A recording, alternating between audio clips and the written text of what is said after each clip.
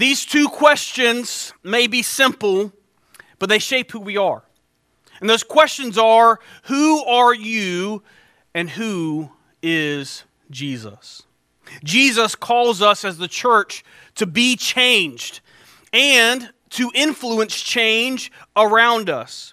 We're in the series going through the Gospel of Matthew, and Jesus has been teaching us and He has been showing us what it means and what it looks like to live in the kingdom of heaven. What it means and looks like to live under God's authority. What it looks like to live on earth as it is in heaven. He's teaching us how to be salt and light. We saw that starts with repentance. And then last week we saw how Jesus faced and overcame temptation. He knew and used God's word, and we learned that we too need to grow by studying the Bible together.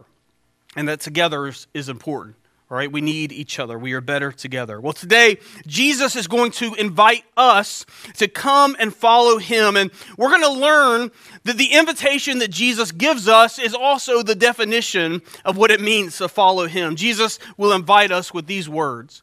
He will say, "Follow me, and I will make you fishers of men." How many of you have ever had somebody give you directions somewhere, right? Maybe they've told you, you turn left here and turn right there, and there's 3 stop signs on the right. You follow all these directions, and it usually ends up with, you can't miss it, right? That was my dad. That's how he gave directions. When we would go down the country, that's what we would say when we go down to Pamlico County where my family lives, and Christopher, my cousin Christopher, where his family was. The way that we would get there was on 33, there used to be about 5 Pepsi signs. How many of you guys remember those Pepsi signs? Anybody? Joel remembers them. Me and Joel, that's it, all right? Those were our directions, and it was hard when those Pepsi signs were gone because we would go to the 5th Pepsi sign and turn right to go to Alliance, okay? And if you've ever been down that way, there's nothing else to tell you where to go, okay? There's woods and deer and PCS, and that's it, right? There's nothing else down there. But that's how Dad gave directions. There weren't too many places on the eastern seaboard from Florida up to New York that Dad couldn't take you to. He knew how to get there. He drove a truck for a while, even when he was in Florida where he was born and raised. And there weren't too many places that he couldn't take you to. But his directions were a little crazy, right? There was one time that my brother Richard and I needed directions to a camp in Virginia. And so we said, "Hey, Dad, how do you get to this camp in Virginia?" And his directions, no joke, included driving through the McDonald's parking lot in Suffolk, Virginia, okay? So needless to say, me and Richard looked up the directions online and printed it out. GPS was around, but it was really expensive, and it was before everybody had Google Maps on their phone, right? So we looked them up, we printed them out. But you know what? As we were driving through Suffolk, Virginia, Dad was exactly right. It would have been better for us to drive through that parking lot and turn that way if we had just understood what he was trying to tell us and understood his directions. You know, it can be frustrating trying to listen to verbal directions. But when you actually follow somebody, it's a lot easier, right? Today, Jesus is going to start with an invitation and lay out what it looks like to follow Him to Peter, Andrew, James, and John, and for us too, and what it means to follow Him. But Jesus tells us that before we come and follow Him, we better count the cost.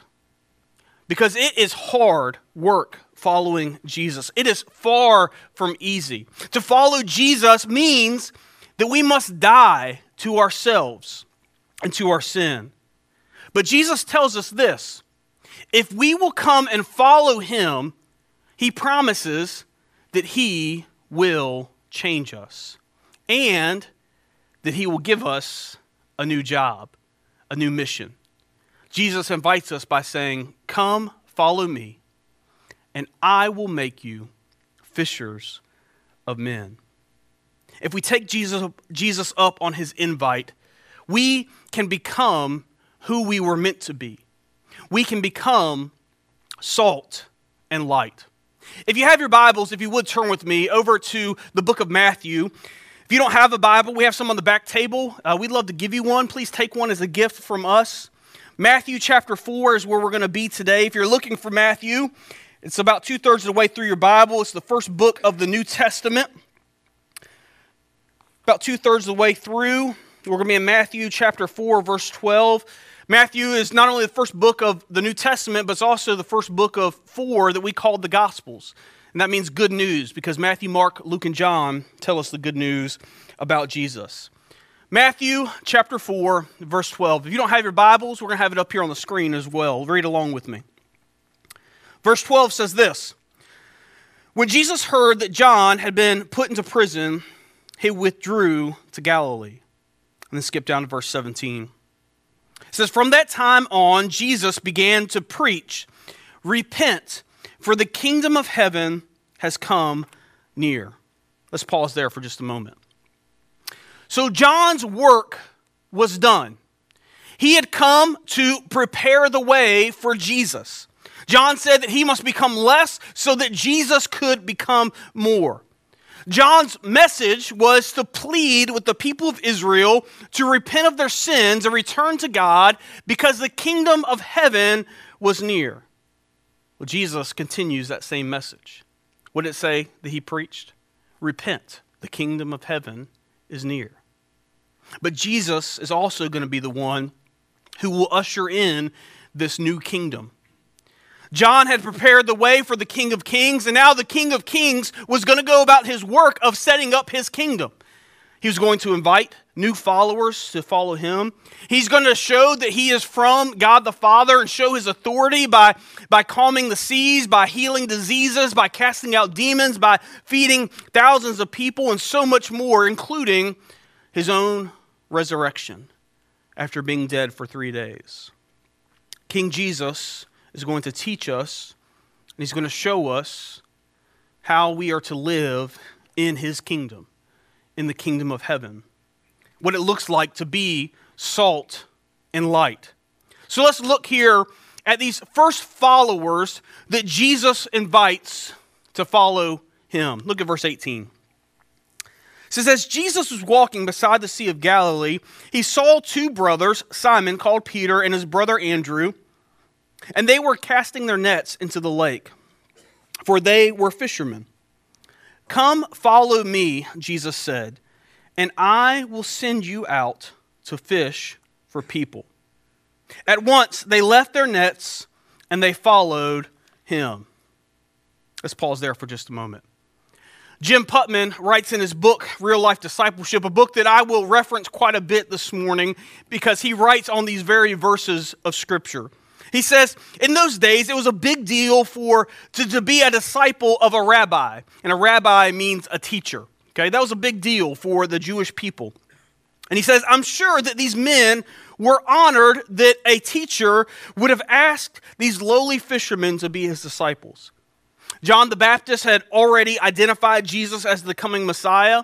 And so this invitation to be a disciple of Jesus must have been extremely exciting for them. As Jews, disciples or followers knew about the promised Messiah who would save Israel. Now, living in an occupied land, Jews of the first century interpreted these promises to mean, from their Hebrew scriptures, to mean primarily that the Messiah would save them from those who had politically conquered them, namely the Romans at that time. But this was not all that the Messiah was to do. First century Jews also believed that the Messiah would not just set them free from this occupation, but also would replace their political control as the new king. He would set up an earthly kingdom, and the nations of the world would bow before him. He wouldn't just come and set Israel free from an enemy. The Messiah would lead in a new and wonderful kingdom. He was to be not only a savior, but the king. And these seemingly unqualified guys have just been asked to be in his inner circle. Peter and Andrew were fishermen. And much like fishermen today, these guys were, needless to say, rough around the edges. I mean, and you have to have a career as a fisherman. Somebody who relies solely on the weather, on being able to catch fish, and being able to sell them, right? You take one of those things by itself, and that's going to harden you as a person, right? If you have to rely on the weather for an income, right, or rely on to be able to catch fish and be able to sell them, that's going to make you a pretty rough guy, right? And Peter shows this in his life, right? Peter always spoke before he thought. He always put his foot in his mouth. Later, Jesus will call Peter Satan. Not a friendly term of affection, I can tell you, all right? And tells him to get behind him. Peter will deny even knowing Jesus almost moments after he arrogantly told Jesus that he was a ride or die friend. He'd say, I don't even know the guy. In a time that Jesus needed him most. Unqualified? That's putting it nicely. Jesus invites Peter and Andrew to come and follow him. But I want you to notice how Peter and Andrew respond to this invitation. What do? They say, well, Jesus, thank you. I got these nets and these fish. I got to go take them home. Let me get the nets put up. Let me get the fish sold. I got some things. I got this and that I need to take care of. And then once all that's done, I'll come and follow you. That's not what they did, is it? Jesus says, come and follow me, and I will make you fishers of men. And they leave their nets, and they follow. Were they perfect? Nope. Did they have it all together? Certainly not. And we will see that over the next couple of weeks. Did they fully even know what it meant to follow Jesus? No. But they had some basic understanding that Jesus is the Messiah. They had heard John testify to it. The other Gospels tell us that Peter and James and John and Andrew had actually seen Jesus provide this miraculous catch of fish, and then Peter himself would see Jesus heal his mother-in-law. So they had some basic understanding that Jesus is the Messiah. But these unqualified, ordinary, broken, sinful, arrogant dudes are called by Jesus. And Jesus is willing to take them as they are and make them fishers of men or fishers of people. If they would come and follow him. James and John are pretty similar. Look at the next verse in verse 21. It says, going from there, he saw two other brothers, James the son of Zebedee and his brother John. They were in the boat with their father Zebedee, preparing their nets. Jesus called them, and immediately they left the boat and their father, and they followed him. So we see these two other brothers. And maybe these guys are going to be a little less rough than Andrew and Peter were, right? I mean, Peter's pretty rough. Maybe these guys would be a little bit better. Well, we learn from the other Gospels that they weren't. In fact, James and John were so selfish and so self-centered that all they were concerned about was having seats of authority in the kingdom of heaven. They wanted to sit on the left and the right of Jesus. James and John had such a short temper that when they went to a city that rejected Jesus, they wanted to call down fire from heaven and wipe the city off the map. Rough is an understatement. But Jesus invited them to come and follow. And Peter and James and John would become Jesus' closest followers, his inner circle. They would become leaders of the church, leaders of the kingdom of heaven. And when Jesus invites them to come and follow, they leave their nets and their boats and their father, and like Peter and Andrew, they leave everything that they had ever known, and they come and they follow Jesus. No excuses, no, but let me go. They leave everything and they come and follow. Friends, Jesus doesn't call the qualified, he qualifies the called. Jesus takes us just as we are and he changes us. And that's what he promises to do. If we will come and follow, he will make, He will change us into fishers of men. He will transform our beliefs and our attitudes and our actions. He will change us head, heart, and hands. He will make us into fishers of men. Jesus takes broken, rough, arrogant, ordinary, sinful people just like you and just like me, and he uses us for his glory. Peter will become the first person to preach about Jesus after his death and resurrection. He will preach and lead 3,000 people to make Jesus their Lord and Savior and repent and be baptized. These four, along with 9 other guys, will be transformed into the fathers of the church, the apostles. Jesus will take these men who accept his invitation to come and to follow him, and he will do just as he said. He will make them fishers of men. But Jesus had his work cut out, just like he does with us. Just like he does with us. After Jesus' death and his resurrection, Peter and John, in fact, will go into the temple one day and heal a lame man in the name of Jesus, and then preach to the crowd that was there in the name of Jesus, and they are arrested. Peter, who had denied even knowing Jesus, and John, who had such a short temper that he wanted to destroy a whole city, Peter and John were arrested, and they boldly preached the good news about Jesus to the very men who had Jesus killed. And I want you to listen to Peter's words to them, and then I want you to notice what those religious leaders saw about Peter and John. In Acts chapter 4, verse 10, Peter says this: "It is by the name of Jesus Christ of Nazareth, whom you crucified, but whom God raised from the dead, that this man stands before you healed. Jesus is the stone you builders rejected, which has become the cornerstone. Salvation is found in no one else, for there is no other name under heaven given to mankind by which we must be saved." And then listen to what the religious leaders saw about Peter and John.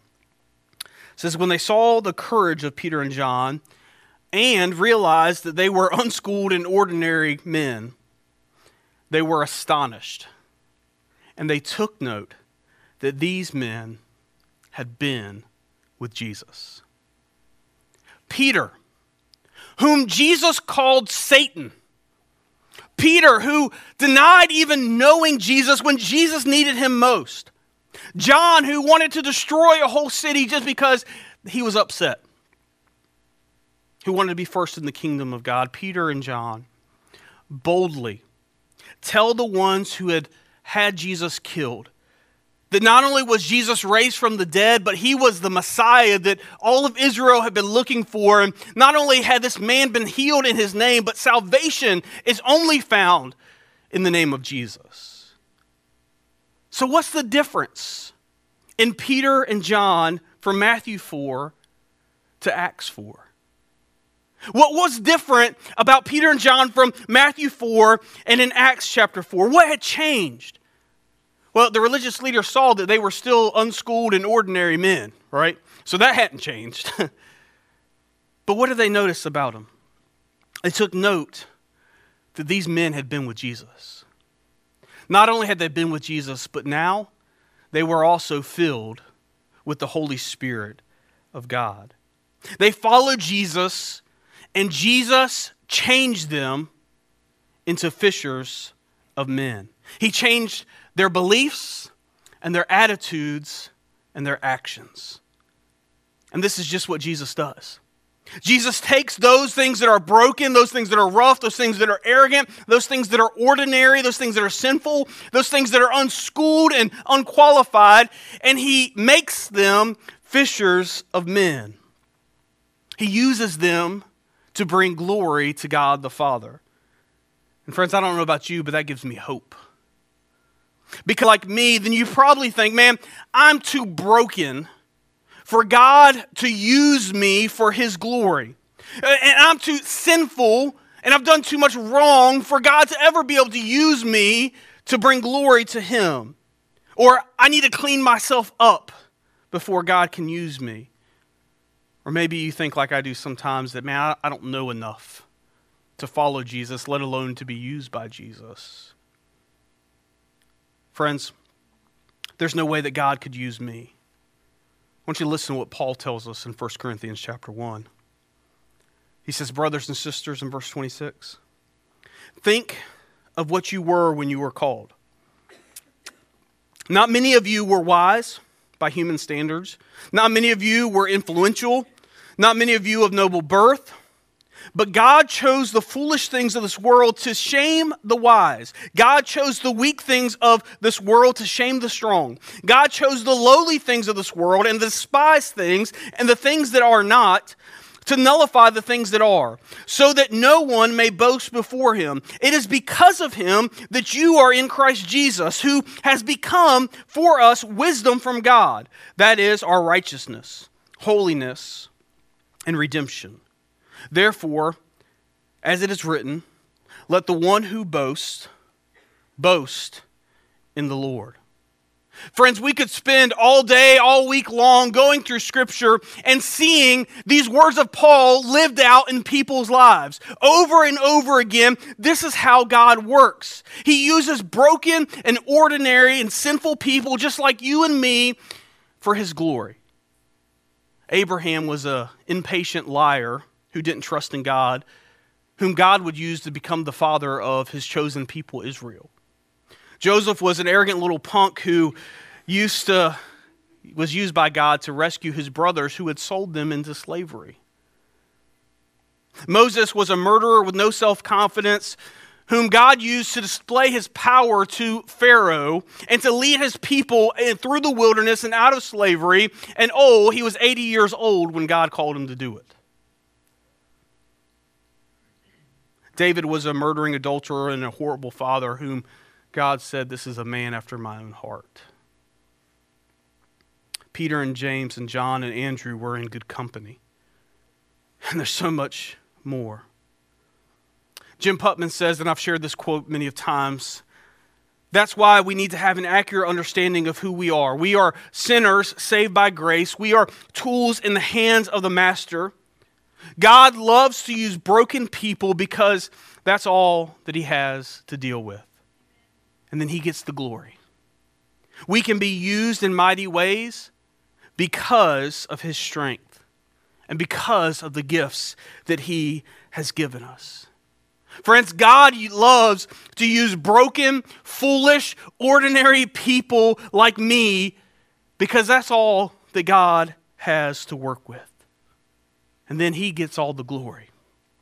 So if Jesus can use Peter and Andrew and James and John, and if Jesus can use me, then friends, Jesus can use you. Now we said in the opening that the invitation of Jesus was also the definition of what it means to follow Him. And so let's go back and look at the invitation that Jesus gives Peter. And I like the way that the English Standard Version translates verse 19 of Matthew 4. And it says this, follow me and I will make you fishers of men. Let's take a little bit closer look at that, what that means, all right? So first, Jesus invites us to follow Him. A follower of Jesus is a disciple of Jesus. That means the same thing, right? So if we are a disciple of Jesus, we are a follower of Jesus. And to be a disciple of Jesus means to follow Him, right? Peter, Andrew, James, and John, we will learn from the other Gospels, had some idea that Jesus was the Messiah.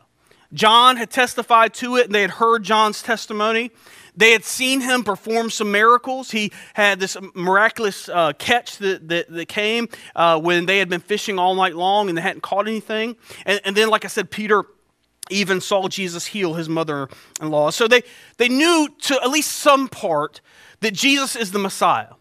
Now, over the next 3 years, they're going to learn so much more what they meant.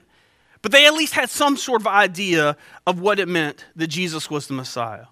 Jim Putman says, so the disciples were the first changed at the head level, meaning they knew who Jesus was, at least to some degree. And when they made the decision to follow Him, and those who really were His disciples then chose to make Him their authority. Again, to be changed at the head level means to know who Jesus is and to accept him as our head or as our authority. And friends, the same is true for us today, just as it was for Peter and Andrew and James and John. When we accept Jesus' invitation to follow him, he begins to change our minds and our beliefs in our head. Here at Journey Church, we put it this way. We said that we want to help everyone discover their relationship with Jesus. We want to help everyone, including you, discover what we have discovered, our relationship with Jesus. And to do that, it starts with knowing who Jesus is. Friends, Jesus is the Son of God. He is the Messiah, the one that was promised to come and save. Jesus is the Son of God. He is the King of Kings. He is the Lord of Lords. And Jesus lived a perfect life. And then he died a death that you and I deserve. Scripture tells us that he who had no sin became sin for us. The King of Kings, the Lord of Lords, died to take your place and to take mine. But he didn't stay that way. 3 days later, he rose from the dead. And God has made him both Messiah and Lord. And Jesus is calling you to turn away from your sins and to repent and to be joined with him in his death so that you can be joined with him in his resurrection. The Bible tells us that we do that when we are baptized into Jesus. We are joined with him in his death so that we can be joined with him in his resurrection. This is who Jesus is. And so if we are going to accept his invitation to come and follow him, then we must know who he is, at least to some extent. Will you grow? Of course you will. You are like newborn babes. It's a starting point. Hopefully in 10 years, you'll know even more who Jesus is. Hopefully in 20 years, you'll know even more of who Jesus is. It's a starting point, though. He is the Son of God. And he died and rose from the grave to save you from your sins. This is who Jesus is. If we take Jesus up on his invitation, it's an invitation not only to make him our Savior, but also to make him our authority, to make him our boss, to make him our Lord. It starts in our minds to believe in Jesus and to acknowledge who Jesus is. But Jesus cannot be our Savior without also being our Lord. You can't have one without the other, though we try. We want Jesus to save us from our sins, but we don't want to give him the authority of our life as boss. But he's both. It's not one or the other. It's both and. He is our Lord and our Savior. A disciple of Jesus is one who follows Jesus. And to follow Jesus is to submit ourselves to his authority. And when we accept this truth at the head level, it then moves to the second part of the definition. Jesus says, "Follow me, and I will make you." Right? A follower of Jesus is not only being transformed in our minds, but is also being transformed in our hearts. It's being changed by Jesus. He changes not only our beliefs, but our attitudes. He changes our hearts. And friends, if we are going to follow Jesus, then we have to know Jesus, and we have to allow Jesus to change us. He will make us. Now, sometimes I think that we think somehow that we have to change in order to come to Jesus. Right? But it's reversed. We come and follow Jesus, and then he changes us. Right? And besides that, if we could have changed on our own, we would have done it already. We can't. Jesus takes us as we are, but he doesn't leave us that way. He changes us. He transforms us. Paul puts it this way in Colossians chapter 3. In verse 1, he says, "Since then, you have been raised with Christ." Okay, so since we have accepted Jesus as our Lord and Savior, we have been raised with him through baptism, right? He says this, "Set your hearts on things above where Christ is seated at the right hand of God. Set your minds on things above, not on earthly things." So Paul tells us to set our hearts and our minds on Jesus. We accept who Jesus is as the Messiah at our head. He changes our beliefs, and then he also changes our heart. He changes our attitudes. Jesus begins to change and transforms us. Now, friends, this change is not easy. This change hurts. In fact, the Bible calls it death, because that's what it is. We are dying to ourself and dying to sin so that we can truly live. Paul continues in Colossians 3, verse 5, and says, "Put to death, therefore, whatever belongs to the earthly nature." And then he goes on to list those things, right? Sexual immorality, impurity, lust, evil desires, greed, idolatry. Because of these things, the wrath of God is coming. And all those other people used to walk in those ways. That's not what it says, is it? You used to walk in these ways, in the life that you once lived. But now you must rid yourself, put to death, rid yourself of all such things as these: anger, rage, malice, slander, filthy language from your lips. Do not lie to each other. Paul, hold on a minute. I could agree with the first ones, but these second ones are stepping on my toes a little bit, right? Since you have taken off the old self and its practices. Paul says, put to death, to rid yourself, take off the old practices. Just like Peter and Andrew and James and John had to walk away from their nets, friends, we too must walk away from our old way of life. We die to that. We rid ourselves of that. We take off the old self. We leave our nets on the shore and we follow Jesus. So put to death the things that belong to the flesh, that belong to the earthly nature, that belong to sin. Rid yourself of them. Take them off. Die to them. Leave your nets and follow Jesus. Jesus invites us to follow him. And when we follow Jesus because we know who he is, he will start to change us. He will start to transform our beliefs and our attitudes, and that will lead us to have our actions changed. He changes our heads and our hearts and our hands. Now, sometimes as the church, we have tried to mix this up a little bit. Right? We try to focus on changing people's hands and their actions. Right? But that's not how God works. He changes our attitudes, our beliefs, and our attitudes, our minds and our hearts. And when our minds and our hearts are transformed by who Jesus is, then our actions will follow. If we just change our actions and we don't change our hearts or our minds, then we'll find ourselves like the Pharisees and the Sadducees in Jesus' day. And we will be worshiping God with our lips, but our hearts will be far from him. We'll be offering sacrifices and showing up on Sunday morning and doing this and that, but we won't be true followers of Jesus. It starts in our minds, moves to our hearts, and then changes our hands. Paul puts it like this in 2 Corinthians chapter 5. He says, therefore, if anyone's in Christ, he is the new creation has come. The old is gone and the new is here.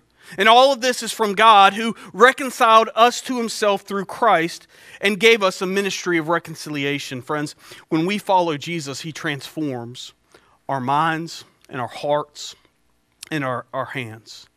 He transforms our beliefs and our attitudes and our actions. We are new. The old is gone and the new is here. Here at Journey Church, we put it this way. We say that every day we joyfully give God the best of everything that we are and everything that we have. We trust that Jesus is all that we need, and we are transformed. We are changed by who he is and what he's done. Friends, Jesus invites us to come and follow him, and he will change us. He will make us fishers of men. If we accept Jesus' invite, not only will we follow him, but he will change us and he'll give us a new job. He'll give us a ministry as Paul says, of reconciliation. We become his ambassadors. We become God's co-workers. We become fishers of men.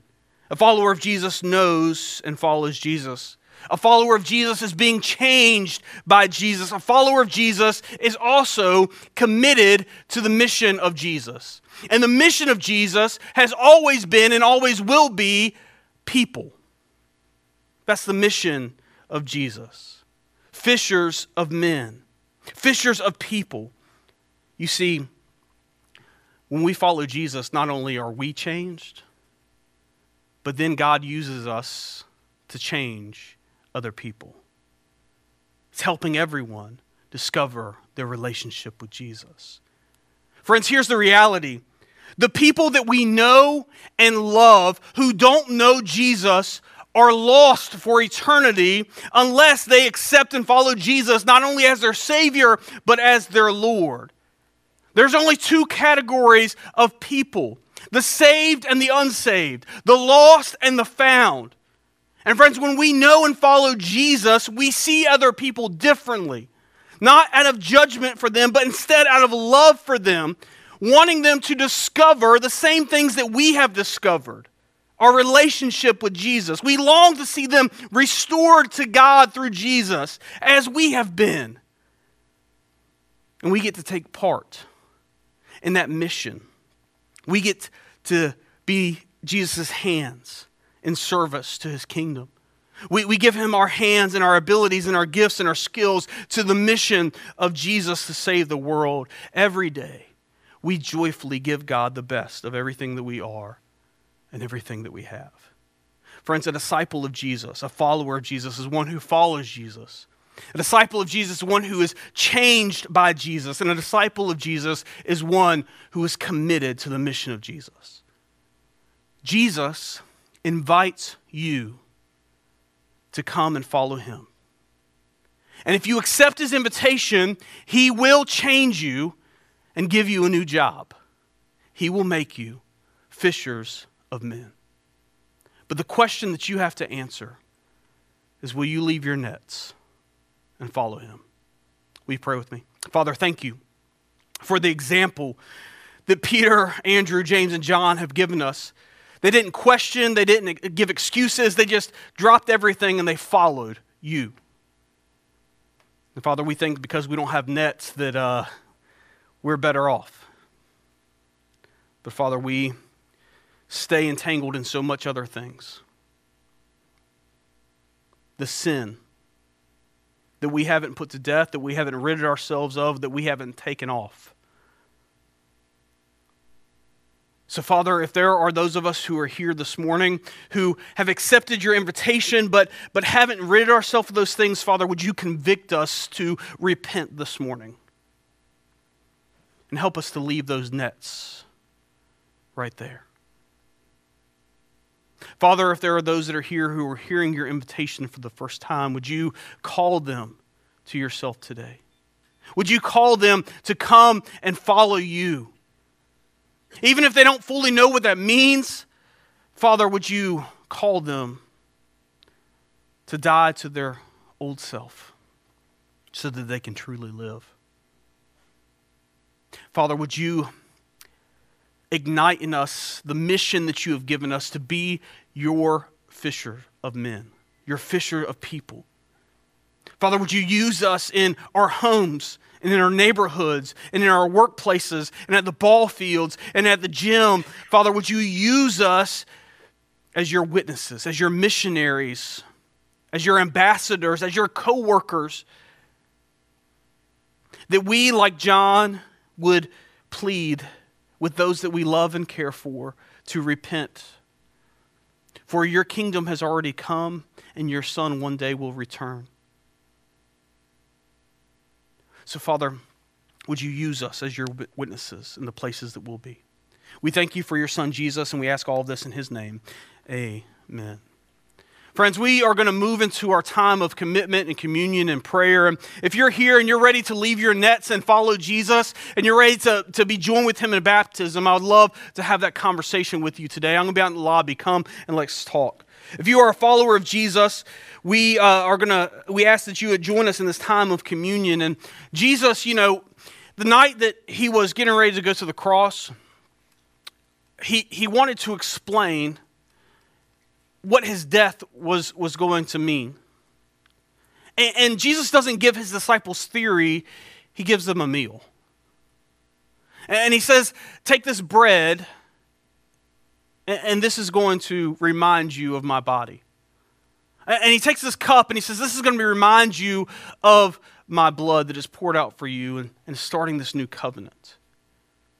And we've been given the same meal to remember who Jesus is and what he's done for us. We remember his sacrifice on the cross. So take this time. Maybe you've got some nets that you've been holding on to. Use this time to confess those to God and lay those down at his feet. And then when you're ready, let's remember and proclaim together the death, burial, and resurrection of our Lord and Savior, the King of Kings, Jesus. If you need somebody to pray with you, I'm going to be out in the lobby. I'd love to pray with you today. When you're ready, let's partake together.